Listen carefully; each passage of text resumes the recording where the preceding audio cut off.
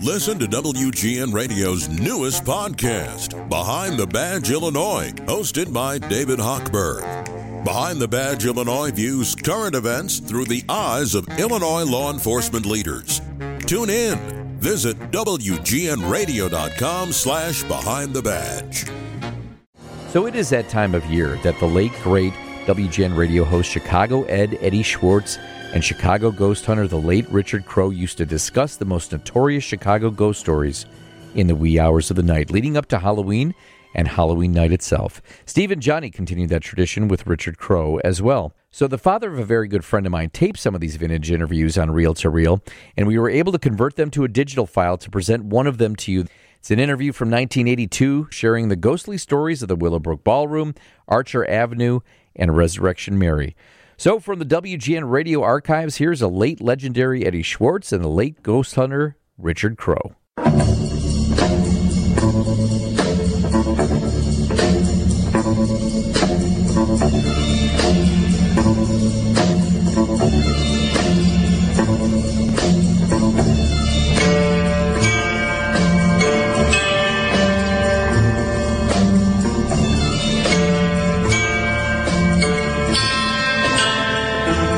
I think the first time that we ever got together on the radio, this is one of the things we talked about.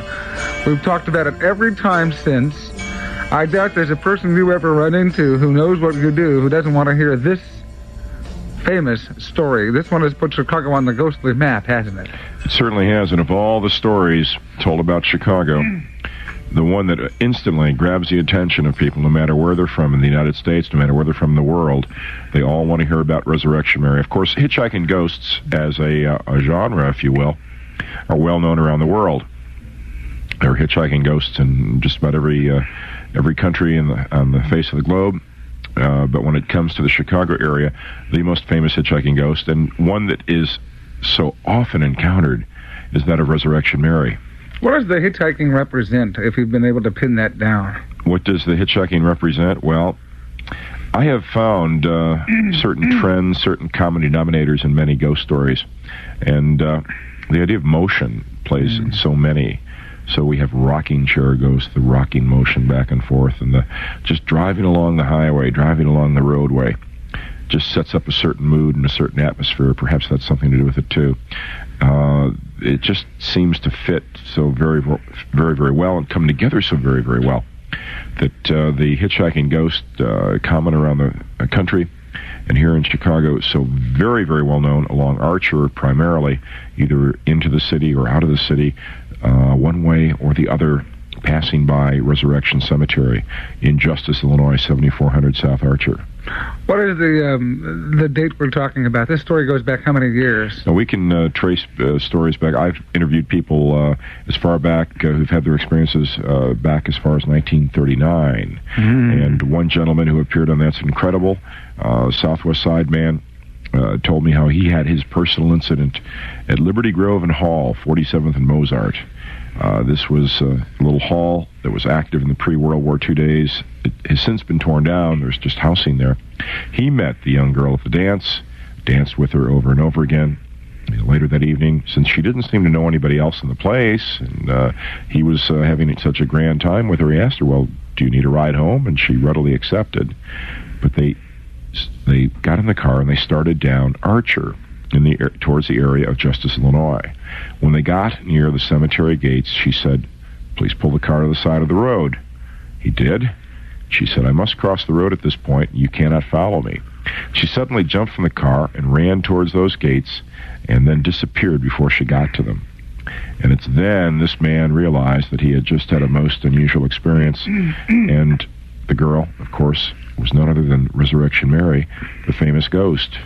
So this young lady named Mary, blonde, in a white dress, has been encountered like that a number of times over the years, or just seen walking along the road, seen walking across the road from the cemetery, or along the cemetery fence, or in and out through the gates. And as you know, Ed, I'm sure you know that area quite well, particularly on if it's a full moon night or very bright night, as many of the instances are, the encounters of Resurrection Mary.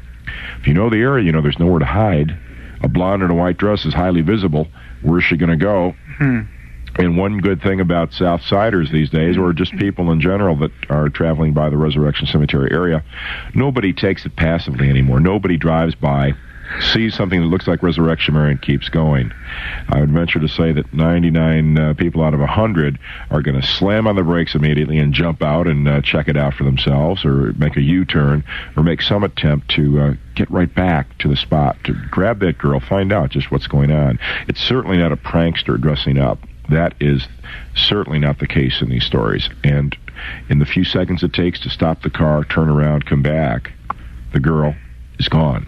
She disappears. The question, of course, is who was she? I can't say who is she, but who was she? Right, and who was she? And why does she prowl, Arthur and Justice in the cemetery and come and go? Why does she not rest? That's a very hotly debated topic, and you can get into all kinds of arguments in local halls or bars down along Archer. And there are a few schools of thought about that, and there are, in fact, a few candidates for the title of Resurrection Mary.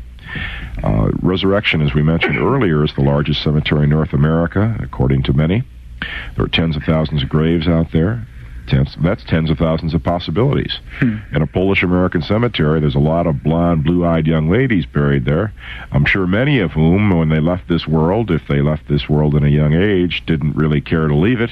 And if they did have the choice in the matter, and if they could come back, they would come back.